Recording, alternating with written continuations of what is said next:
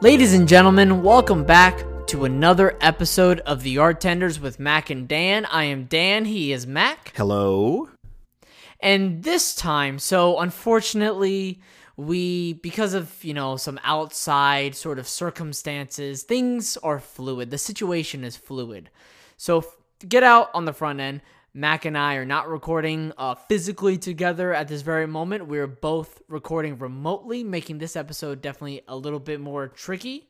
Which is definitely a throwback, right? To original, first, 12 episode of Humble beginnings. Of Art Tenders?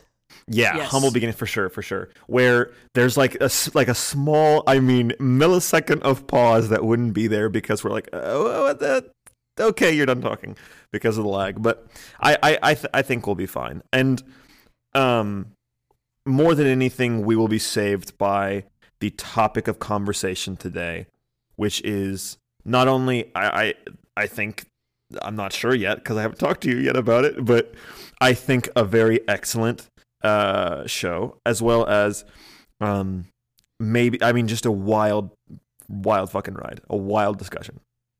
So I know last time, to get it out there, I know that we teased our friends Izzy and Hannah joining us, but once again, because of these sort of outside circumstances, where I am in a completely different state as well, things are just tricky right now. So perhaps we will eventually get to whatever they want to view and review. May it be the Barbie Nutcracker or something else.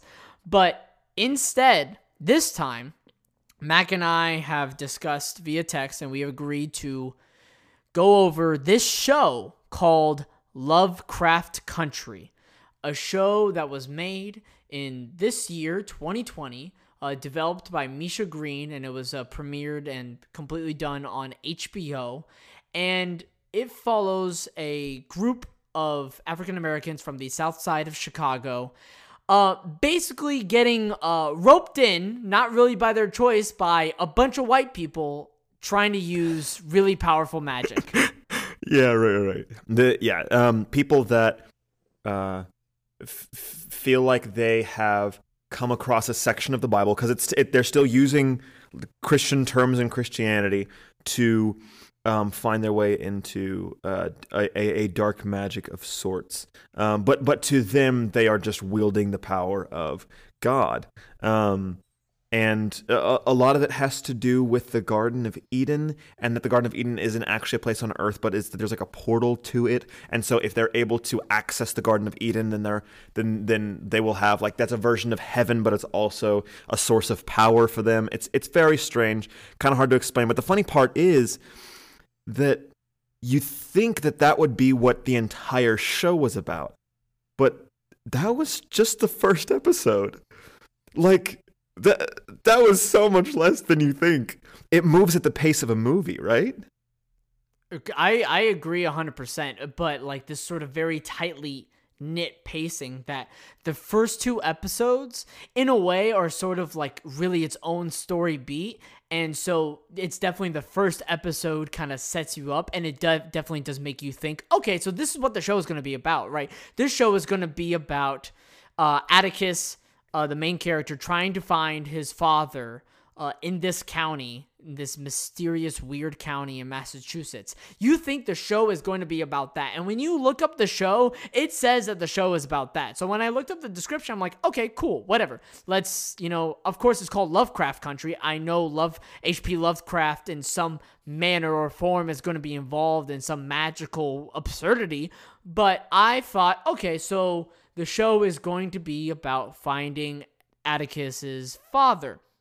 Except they find him in the second episode, and so the plot just kind of goes from there, right? The plot of the whole season is not about finding his father. It's about just this sort of, I don't know how to describe it, but this next step. There's always a next step, right? And things don't really end. And that's not really harping on the show, and because I think the show paces itself really well, that it never feels like, oh, the show should have ended here, or, oh, this is where the show should have ended. Yeah. or how it should have ended.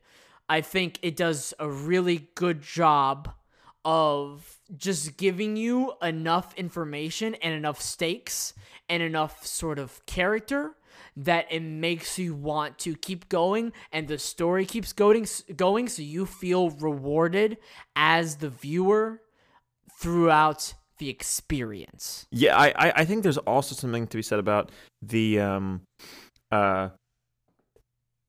it doesn't actually finish. Like every single time that a storyline is starting to come to an end, or it feels like they're about to be done, it feels like they're about to reach the end of their journey, all of a sudden something else happens.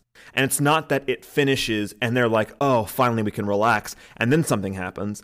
It's that before they can even get to the relaxing part, they're like, okay, so this is about to be the last thing, correct? This is about to be the last thing? Okay, fine. And then they do the thing, and in the middle of the thing, that's when the next step reveals itself.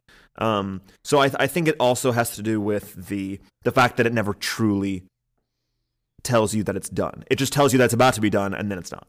I think it's the other side of the coin if you were to compare this show to the last show that we discussed, Berserk, where in Berserk, everything goes right all the time except the very end. As opposed to this show, it constantly feels like nothing is going really right for these characters. So really the whole time it's just like, it's a bunch of smaller issues that the characters are trying to constantly solve, and they do solve, but they just lead to more and more problems, right? And so we see at the end of the second episode that, it seems like who we thought was the main antagonist, he was taken care of. He died in this, not religious ceremony, this magical ceremony. And so, okay, so things should be over, right? But never are they actually over. Yeah, which is very frustrating, but also I love your point about the way in which they take wins. I loved your point about that, because it does kind of remind me of the purpose behind the show and where the show came from, and who made the show, right? Because at the end of the day, it is very exciting. It's an adventure. It is Lovecraft. It is magic. It's all this wild story, but it's not only an allegory, but it's literally about racism. It's literally about the Black experience in America, right around this time in the 50s. So I think it makes sense that the only versions of wins that you ever see any character take, all the way up until the very end, is just staying alive. The only wins that they ever get and it's not even like, oh, I defeated the bad guy, or oh, I got the blah, blah, blah. No, it's just staying alive, because everything else is lost along the way. One thing that stuck with me about this show, it felt like there was a sort of theme of nothing is as it seems, right? I think a really good example of such is there's an episode that is largely focused on Hippolyta, where she it's so absurd talking about it. But she enters this sort of portal through this machine. This portal then gets her to this like alien, and this alien, from what I understand, grants her the ability where she can like dimension hop and time hop and be whoever she wants to be, right? And so the first thing she wants to be is to dance alongside Josephine Baker in France. And it comes with all this excitement, and oh my god, I'm on the stage, and I'm with Josephine Baker. That's amazing. And then eventually it becomes this sort of disillusionment where, like Josephine Baker is great, but for Hippolyta kind of views it like this, that the white individuals are still find this loophole, find a way to keep their view of the animal that is black individuals. And through the case of Josephine Baker, it's dancing and dancing on these shows, and everyone at the very end of these shows lifting up their tops, right, to show their torsos. And even though, like Hippolyta, it fills her with a lot of joy to be on the stage for those moments, it comes with the realization of, like, what is this win actually? Like, it's a little bit of a win, right? As we were saying, these characters go through little bits of wins, but then it provides an even bigger question of, like, okay, but what was this actually about, right? Another case of Ruby, one of the characters, getting a job at the department store, but that job she only gets because she disguises herself with a potion as a white woman, and she gets the job, and it's sort of just like, what is this? You know, who am I actually? And so that dream of getting that job is immediately soiled by the experience that surrounds it. Yes. What would you say? What would you say about the individual episodes? Was there any individual episode that stuck out to you?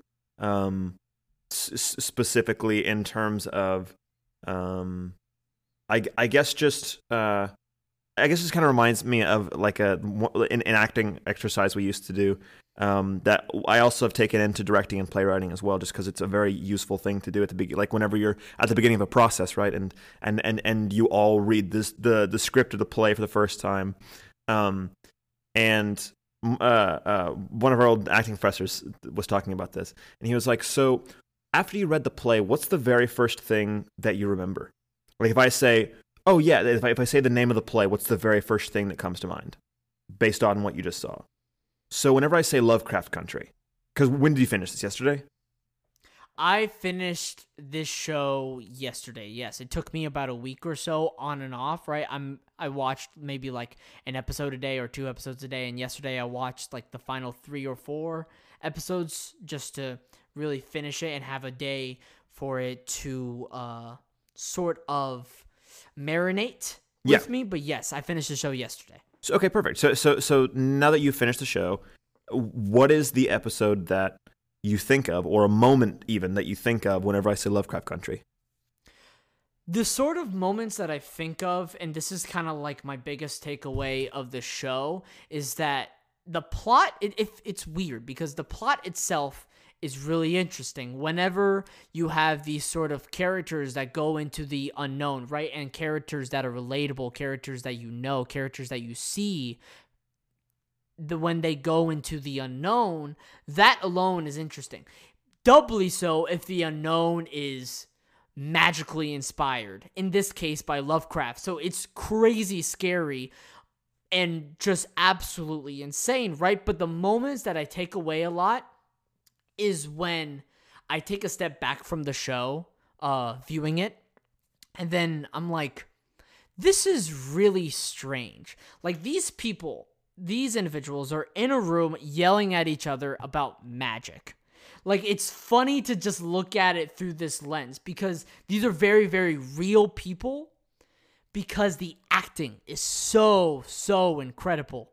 But just the crazy takeaways that I have is the sort of absurd moments that go on that happen to these very real people. And I think a big reason why they feel so real is because of the writing of the individual characters, as well as just the acting performances, primarily by the principal cast, like Jonathan Majors and Journey Smollett. I hope I pronounced their names correctly. That's the biggest takeaway that I had from the show. And so, yeah, so much of it was just silly, but I was still hooked in. I never really fully got out because the writing within the plot and the acting was, I thought, superb. Yeah, there was something about it that was enticing because it took itself so seriously, right? There are so many stories that involve magic that always are a little self-aware, You know, even Harry Potter, right? There's a little bit of Harry Potter that is aware of itself, that will make fun of itself from time to time, and all of the magic stories that I can think of that take themselves really seriously don't take place on Earth necessarily. So the fact that it is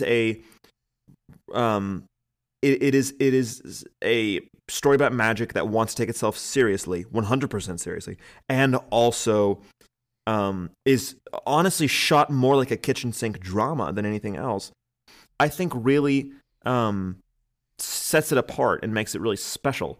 And I think there's no two better people to have produced this and put their hands on it and guide the process than J.J. Abrams and Jordan Peele. That is a match made in fucking heaven. Oh, like the second I heard, I didn't even need to know what the story was about. The second I heard those two names, I was like, I trust it. I trust what's about to happen. I will watch it as soon as possible. I was thrilled. Are you very familiar? I know that you're familiar with Lovecraft, which I want to talk about once we come back from break, but you're familiar with Jordan Peele and J.J. Abrams? I've only like seen some of their works, right? And so from Jordan Peele, like I've seen Get Out, and I've seen some of his skits from Mad TV and Key and Peele, right? And then from J.J. Abrams, like I've seen a few of the newer Star Trek movies and Star Wars films. So I kind of like understand their sort of work, right? But it makes perfect sense because, at least from what I've seen from Jordan Peele, it's like these very fascinating character studies where also these characters, very real people, go through these struggles, where you also have J.J. Abrams, who has the ability to tell these grandiose stories, these fantastical stories that you can't help but feel just visually even impressed by the grand scope of it all. And I think that definitely is reflected in this show, where you're always going to remember the moments where, you know, the monster appears and it tears out a limb of one of the cops, right? That's always going to be burned in your mind, right? But this show becomes really impactful because of that kitchen sink drama sort of thing, where even though the plot, right, the plot of the show and what's going on is relatively important, it's just at the same time a sort of backdrop on these characters. And the characters are, I think, definitely held in a higher regard from a dramatic storytelling perspective, but I think that it works in this case, that you're still able to follow the plot, and so there's a good amount of focus on that, but you definitely cherish the characters more. And I kept watching the show because I kept thinking to myself, I want to see what happens to these characters, right? Not so much what happens in the story. I'm curious about the story. I'm curious about where the story goes, but I want to see what happens to these people. Did you have not to these Peel, not to these banana peels, not to these Jordan Peels. Jordan Peels, right? Did you have a similar experience in that vein at all? Yeah. I would say that I thought Jonathan Majors was the runaway best actor for me, best performance, which is good because he was the main character. I thought honestly that I can't think of a bad spot in terms of the acting at all. But actually, me and my dad were talking about it because he was the person that originally suggested this to me. And my entire family's watched it at this point. Not together because that would be so uncomfortable. But he was talking to me about it, and he was like, you know, he was like, well, first of all, it's still shocking to me to see all these things because there hasn't been one a black hero and a black family that the story revolves around for a very long time. And he was like, so growing up as a guy like that was mainly growing up in the 80s. That's a huge deal for me still. That's weird to see. And he was like, and another big one is black people in horror movies and horror stories. And I was like, oh, I haven't really thought about that, because that hasn't really been like super forward in my mind like as I was growing up. But for him, he's like, that just doesn't exist. That's not something that I've ever seen before. And I was like, oh, I forgot that's relatively new. So that was cool. But another thing we're talking about that I think might be even more interesting is that there is so often they'll get I can think of so many shows or so many movies that have really famous white people casts, right? And they're amazing actors that are that and they're supposed to be supporting black actors in a story about black people. And it's always kind of weird because you're like, well, first of all, the actors are like really freaking good, and so you're kind of blown away by all the white performances. But also, they're just so overwhelmingly famous that it feels kind of dumb. You know what I mean? So like, 12 Years a Slave is probably the best example,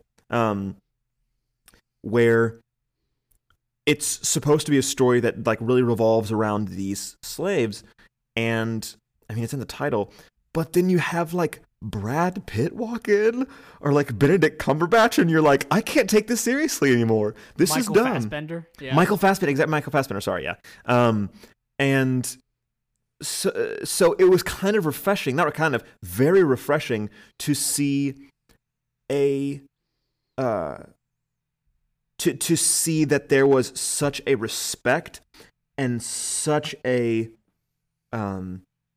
focus on the black actors of the cast and making sure that those performances were the ones that were paid the most attention to in terms of the process, and that were the best, the absolute best. If I was going to rank the best performances from this show for me personally, it would go the entire black cast, and then I would start with with the white cast, and not necessarily like, oh yeah, it's great that the black people were better than the white people. No. I'm just saying that I can tell, and it's very obvious, that those were the characters and those were the moments that were paid more attention to, and I loved that, and that those were the actors that were probably paid quite a bit more. That's really nice to see. You know what I mean?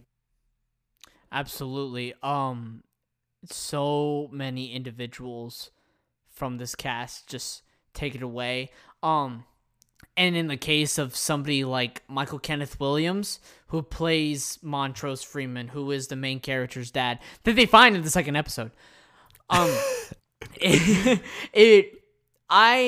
mean, I haven't seen him in a leading role per se. I don't know. I haven't seen The Wire. I don't know what his role is in that, but I just haven't. I've always seen him as a sort of side character in movies and be an excellent actor in those. So it was, I think in his case, for example, I mean, such a nice treat. And his character had so much depth in what he was going through, both like relationship-wise, with his son, with his brother, and with himself, that I am so glad that the show was set in this way. It deserves to be set in this way. I think we should celebrate that it is set in this way, because from a storytelling perspective, it definitely raises the stakes on these characters, because not only are they having to deal with these white individuals that practice magic, but they're also living in 1950s America, where racism is so high. And it not only does it raise the stakes, but you get this beautiful representation and storytelling that has long been overdue and deserved. And we finally get more perspective, and perspective not only for the times, but also in the manner of this story. I mean, absolutely. I would like to when we come back, talk about specific performances that what we liked about them, go a little deeper. You know that you know how the deep dive works. I know the drill. You know the drill. With that, as well as your relationship with Lovecraft. And we will do that once we hear a word from our sponsor. Hello and welcome back to the Art Tenders with Mac and Dan. So while we were in the break, Danny used a phrase, dingle the carrot. I wanted to bring it up because I don't think it's real. I wanted to say it then, but I was like, this is podcast worthy. That's not a real fucking phrase, Danny. There's no way. I'm gonna look it up to prove you wrong. Yeah, look up dingle the carrot. I bet I will have found different research by the time. I really don't think that there's a world in which dingle the carrot. Because also, that would have to be American, and there's no way an American in the past 200 years has said the phrase dingle the carrot ever. Was there a place that you got that phrase, Danny? Whenever I think of the phrase dangle a carrot, there's an item, I hate this, there's an item in Minecraft that's literally a carrot on a fishing rod, and so if you find yourself able to mount a pig, you know, you put a saddle on a pig, you get on the pig, you pull out this item, then because you have the carrots dangling in front of the pig, you are able to lead the pig in any direction that you'd like. Also, the idiom 100% exists. You can find it on idioms.thefreedictionary.com. Dangle a carrot in front of someone means to try to entice one with the promise of a reward. This is a true phrase, McKeon Wayne Welch. I'm so mad. I hate that phrase. But anyway, that's just funny to me. Sorry. So I'm just gonna come out and say it. This is the best series of all time. No, I'm kidding. I'm totally kidding. I was gonna say, I'm gonna come out and say it. I asked that question earlier where I was like, was there a specific episode that really comes to mind whenever you think about this show? Like, what's the first thing that comes to mind? And I was asking that as bait. I wanted you to ask it back to me, so I'm going to answer now. For me, the biggest one, landslide, is Jigabobo. Ooh. Episode 8. That shit haunted me. No joke. To the point where that like ruined my week. I like that entire because I watched this about a month ago maybe. The entire week after I watched that episode, everyone around me had to hear about it every day, nonstop, because I couldn't stop thinking about it. Mainly because they show all the scary characters in such different settings that no matter where I went, it resembled slightly a setting that we saw the monsters in. But also because it's genuinely, I think, one of the most terrifying images I can think of. Yeah, I'm assuming you know which monsters I'm talking about. Yes, you are referring to, I forgot, Topsy and Bopsy is what they're called. Those are their names? Topsy and Bopsy, comes from, like, the cover of a rendition of, not a rendition, but a print of Uncle Tom's Cabin. And it's just these horrifying two little girls with these really long nails, and their hair is kind of up. I don't know how to describe it, but the spiky hair from the Mii's on the Nintendo Wii,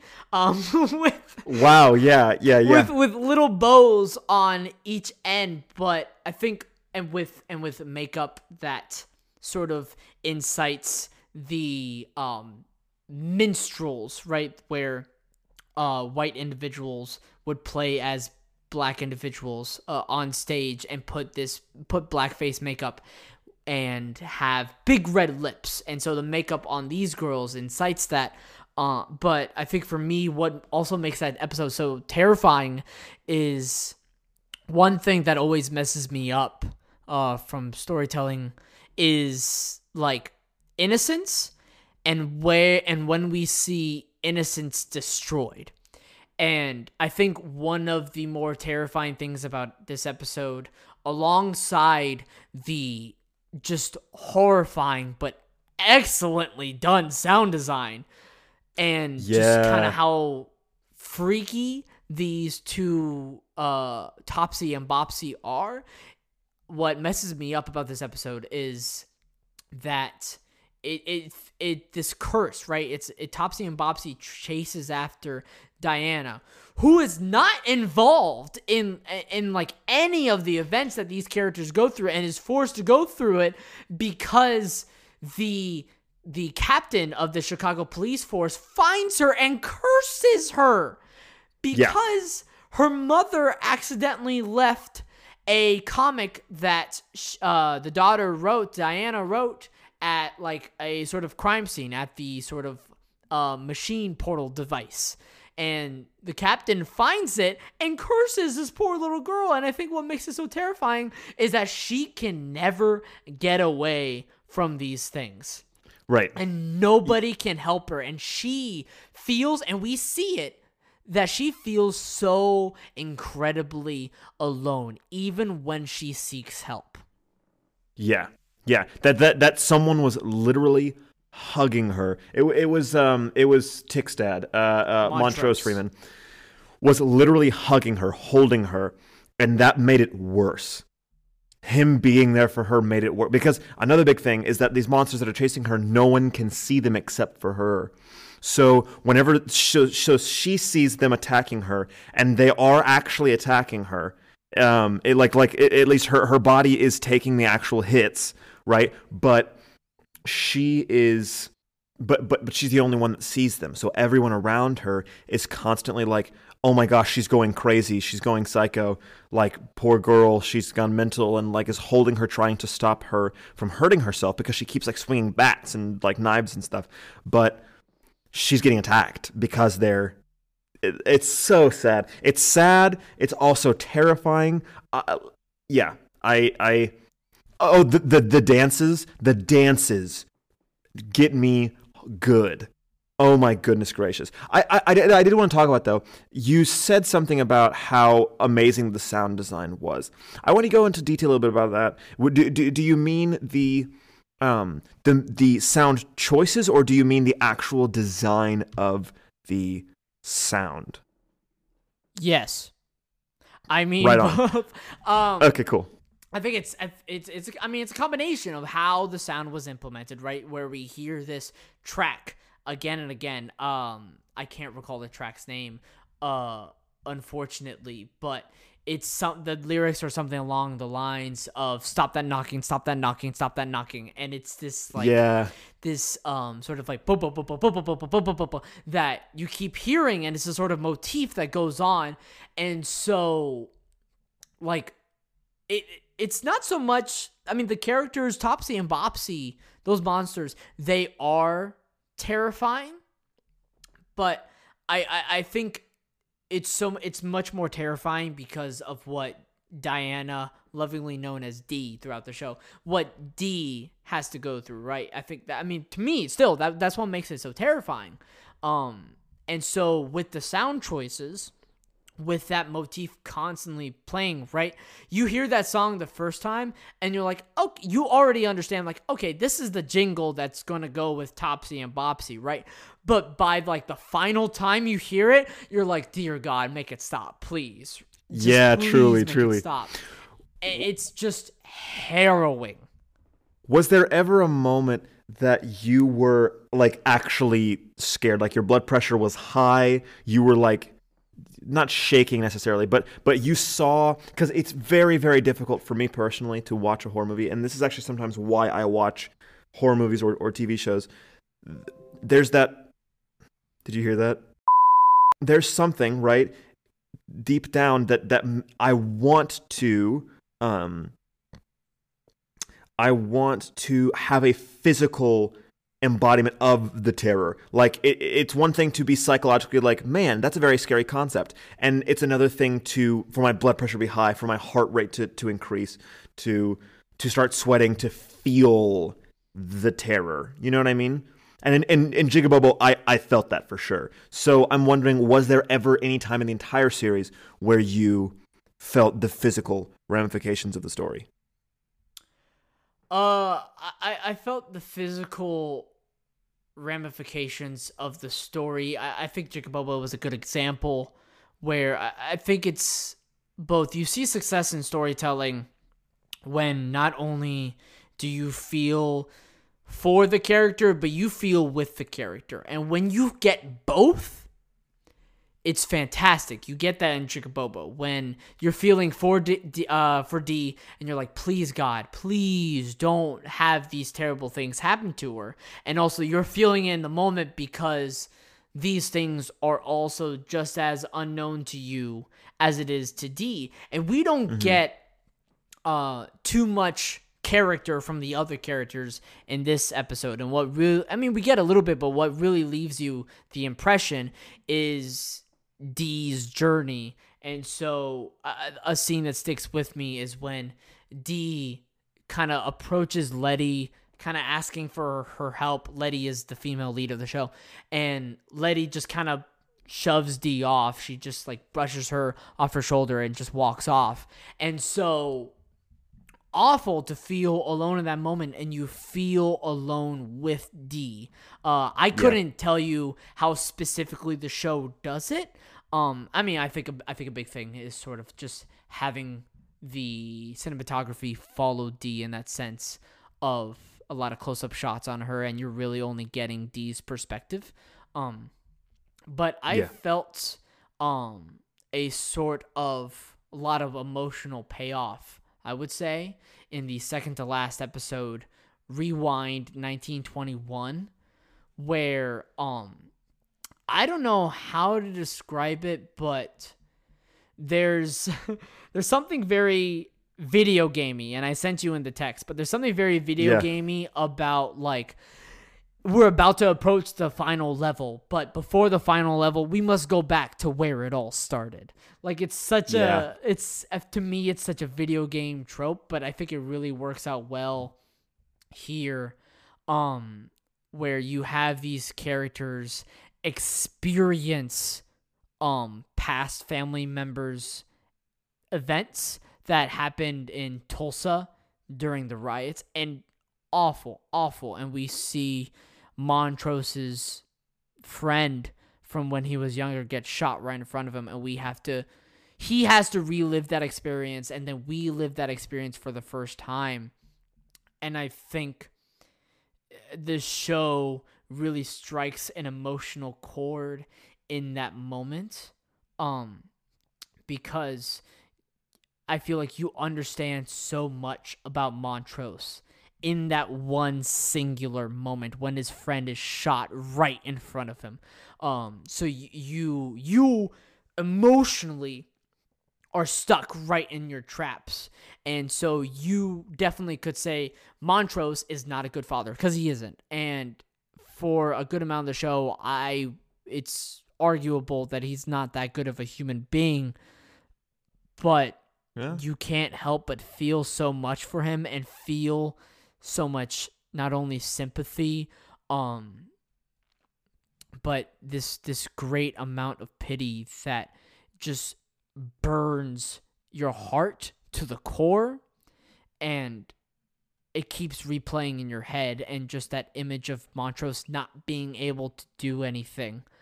And it really plays into the theme of the show, which is like so many of these characters for so much of the time, although they're able to find moments of agency and moments where they're able to make a change, we also find so many moments where they're not able to do anything, and sort of fate has already set its course, and society and what's going on in the world around them has already set the course for them, that they're forced to follow it. And in that aspect, that is a sort of thematic storytelling where we can all empathize at a base level. And I think the show does an excellent job in executing that. Yeah. Was there ever a moment that you can think of where you called bullshit? where you were like, yeah, I don't think I buy this. Maybe in terms of performance, but also maybe in terms of story, where they went a certain place of the story where you were like, I was willing to buy into a whole lot, but all of a sudden you hit me with this, and it feels like I got hit with a freight train, and I can't do it anymore. I'm kind of off the wagon right now. Two things I want to tackle with. Yeah. That I'm just gonna try to like, pip, pip, pip, with both of them, right? Where this one is tied into my sizzle serve, which is that, first of all, my favorite episode, and I think it's the best episode, and I also think it is the episode that should be cut from the show along with the character, is Meet Me in Daegu. Where That's your least favorite? That is my favorite episode. I was about to say the same. It is also my favorite episode. But I also feel that episode, and I think Gia's character, should have been cut from the show. Even though I love the storytelling in that one episode, I get what you mean. But I couldn't help but feel that her implementation into the overall narrative was clunky. She was very out of the way. Yeah. And also there wasn't a whole lot that she contributed. I agree. Okay, here we go. This is what it felt like. It felt like because she's important eventually, right? Yes, she plays a big part in sort of she goes and helps defeat her fate. I guess I don't know how to. But she also she defeats Abby Lee. She helps defeat Christina Braithwaite, played by Abby Lee, which we'll get to. And by it's magical stuff that requires a lot of explanation, right. And it's hard to really explain what's really happening.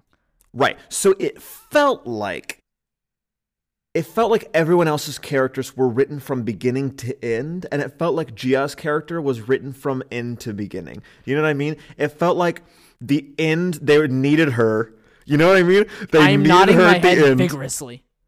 They needed her at the end to be a specific thing, and then they were like, well, but we don't want her to be out of the way. We don't want it to be like a plot device, so let's give her a character. And then they decided to give her a backstory.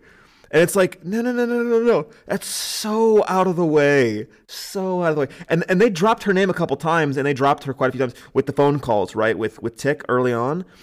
But it didn't feel like, yes, the story is moving in a natural direction. It felt like, that's out of the way. That's kind of bullshit. Yeah, I agree with you. And she was so good, and that was the best episode. I agree.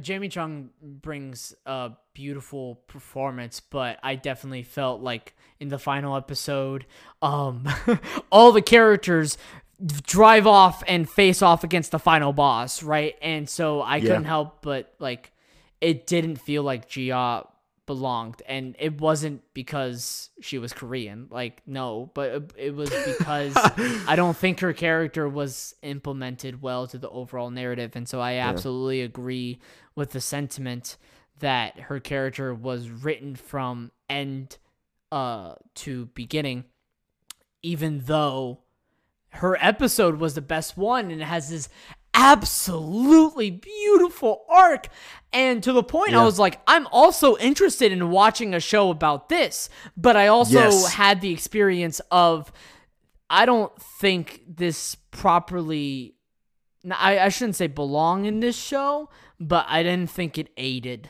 this show. I'm kind of mad that wasn't a movie. I'm kind of with you there too. Gia should get her own shit. She deserves more than that. I agree. I absolutely agree. I enjoyed the fact that she had her own episode, but it was still so clear how much that character was on the back burner. Because when she is introduced to the later episodes and like physically there in the space with other characters, she just feels like a total sort of aside. She is an aside, and definitely feels in the final moments of the show she is a plot device to help put a nice bow big time on it, which is disappointing because I still think that her character alone is fascinating and interesting and one of my favorites and beautifully performed, but in the story it hurts. Right. Were there any times for you throughout the series where you just wanted to give the most crisp high five to the people writing the show? Were there any moments where you were like, that's just genius? I think the show achieves its genius by, we said in the first part, you first is that the I think you called it the kitchen sink drama, right? Yeah. That I want to celebrate so much that the show still puts a large focus on its principal characters, making it about these African American individuals, as it should, and having them play such an important role, as well as having the relationships between these characters be more important than the crazy plot itself. I want to commend True. that. But I also... That's a very good way of putting it. I want to really fast say I did not like Abby Lee's performance as Christina Braithwaite, who is basically like the main white character in the show. She is essentially the antagonist. Because I think through the writing, I think we were supposed to kind of feel for Christina Braithwaite that she is in this sort of like morally gray zone, kind of. But I found Abby Lee's performance honestly to be so lackluster that I was only interested in her character because of what the plot had in store for her character, as opposed to every other character where I was fully fascinated because of the relationships they had and how they were performed. And I think I think Abby Lee completely missed the mark here, and I think she brings down the show as a whole. Originally, Elizabeth Debicki was supposed to be her character, who has been in Tenet, The Great Gatsby, and I think she is a much more fantastic actor, so I would have preferred watching a show with her, but nevertheless, I was just disappointed by that. But at the same time, I do really want to commend the writers of the show for having their priorities straight. Mac, I guess that would be my gold medal. Yeah, insert gold medal sound effect. Oh, I can't wait for you to edit that. And a lot of that goes to Misha Green and the original writer of the novel that the TV show is based on, Matt Ruff. But Matt, how much do you know about that? How much do I know about the original novel? Because you talked earlier like you knew Lovecraft and knew what that was. Like you had an expectation. I haven't read anything Lovecraftian, but I had the expectation of Lovecraft is this horror novelist from about like 100 years ago.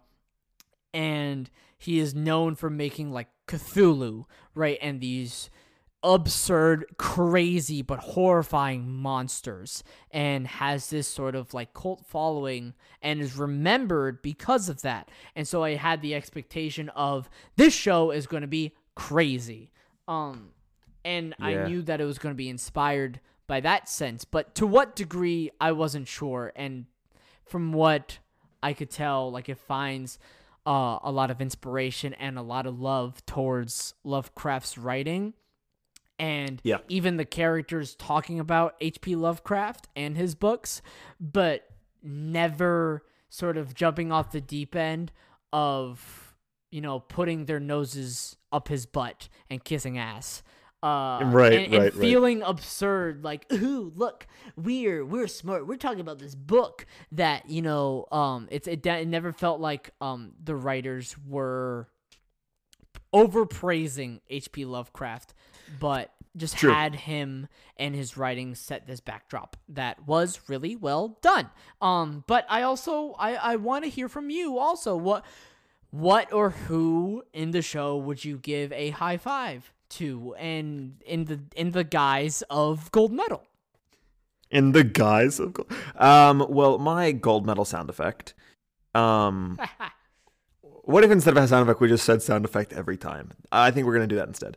So my gold medal sound effect goes to well, it definitely goes to Misha Green, but specifically the specific uh, little piece that whenever they made references to literature, this was so sick. I mean, I just about blew up whenever I noticed this. Every time they make references to literature, which they do often, it's because either the themes of that episode are the same as the literature they're referring to, or the story parallels the literature they're referring to. Genius. I was like, oh my, because it took me a second, but then I was like, man, they're making a bunch of book references. Like every episode they talk about some random book, and I'm like, why are you doing that? That's so weird. But it is awesome. Absolutely awesome. And that was really, really exciting for me. Because that was such a nerdy thing to do that I thought was really pulled off very nicely. I mean, and it's not just horror either. They go through a bunch of horror novels. They go through African American like literature that's really famous, and poetry too. And poetry, yeah, that is, I mean, probably just about the best use of literature and illusion that I've seen in TV and movies specifically in a very long time. I enjoyed how I agreed that the literature was used to like help solve problems, and so it never felt out of place. We see it primarily in the character George Freeman, who I love. Thank you, Courtney B. Vance. Thank you. Courtney B. Vance killed that. I mean, such a fun, lovable character. But such a good dude. But to like have this character like think through problems, like, wait, I read this before. This is how we're gonna get through this, and so it never felt out of place because of how these other narratives, either from books or from poetry, whether it be characters using it to solve problems or it being the backdrop thematically, perhaps it being read in the background. It felt so interwoven in such a beautiful way. And I also, really fast, sort of tangent that stems from George Freeman's character, that I wasn't expecting them to kill George Freeman so early. Spoiler alert, sorry. In the second episode. But I think, even though I was like heartbroken because I was like, I want more George Freeman. And I still want more George Freeman. But I think the show did an excellent job in I don't want to say getting rid of, but sort of eliminating that character because of how that serves the other characters in the story. So you can't help but feel George Freeman's presence, his aura, throughout the rest of the show. And you think to yourself, and then the characters say it too, like, man, if George was here, we'd be able to solve this problem. And we see a lot of these characters hold George in such a high regard, and we understand that just from 2 episodes because of how special that character was treated in those 2 episodes and throughout the series, as well as how beautifully performed he was by Courtney B. Vance. Absolutely incredible job by both the writers and the actor, I would say. I totally agree. Yeah, so I'd say that that's the gold medal for me. So Danny, having watched all of this, what would you say is the final takeaway? What would you say is the what would you give to the listener in terms of wanting to a person wanting to watch this or not wanting to watch this? This is a classic case of you go in for the story and you stay for the characters. This is not the best show I've seen, but it's certainly one of the more creative. And I think the storytelling finds moments to be impactful, while still having this magical backdrop, but also this incredibly real backdrop. And so I think a lot of joy can be seen from the show if you were to watch it and find these and look at and study the blend with the backdrop of the 1950s America and the magical nature heavily inspired by H.P. Lovecraft, and how those two things culminate together. Not only is that impressive, but having the characters still be the most important part, I think, is just a treat alone to watch. Like I said, not one of my favorite shows, but if you want to watch 10 episodes of really detailed and overall really smart sort of character writing, I would 100% give this show a shot. What is your takeaway? I agree with that. Awesome character study.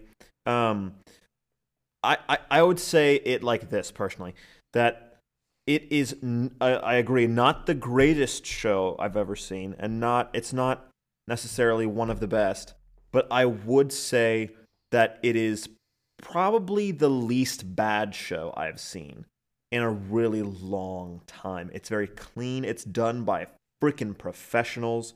I mean professional. Like, every person that touched this was clearly very, very capable. So there was so little that was bad with it. Other than Abby Lee, in terms of performances, I can't really think of someone that was necessarily bad. I think that everyone else was either fantastic or did their job, got paid. I agree. Which to be honest is really freaking hard to find these days. A bulletproof cast like this, especially on a television show too. Oh my gosh, yeah, there's so much opportunity to slip up there, and also on HBO and Amazon, where they just are fans of taking huge risks that sometimes, very often, fail. That was really impressive to me. If A24 was going to produce a TV show, this would be it for me. So yeah, I think that'd be my takeaway. So what are we, or I guess what's the situation next week? There is a possibility that we'll be able to record with our friends Izzy and Hannah. Perhaps it'll be Barbie Nutcracker or something else. We do not know. Like I said, the situation is fluid, and we shall be fluid with the situation. We are just birds riding the wind, and that is our purpose, that is our dream, and that is the reality. So, if we do not record with those two wonderful individuals, then we also have on the docket a different kind of character study, because I've become a lot more interested in characters that should polarize each other, but instead are magnetized towards one another. It was a movie that I saw recently, and I really want to discuss it with you because of the character study. And it fulfills that sort of similar to the dynamic of Guts and Griffith from Berserk. And it's a movie from 2012 called The Master that stars Joaquin Phoenix and Philip Seymour Hoffman. And I don't want to give anything else from that movie. It's just a really interesting character study, and I am fascinated by the sort of potential to the conversation that movie has to offer. So I look forward to discussing that with you, Mac, whenever we can. Whether it be this next week or the week after. Well, I am a hoe for Philip Seymour Hoffman, so I'm absolutely thrilled to watch that. Thank you so much, Danny. Thank you for a lovely conversation, and thank you to the listeners. Anything else, Danny? That'll be it. Cheers.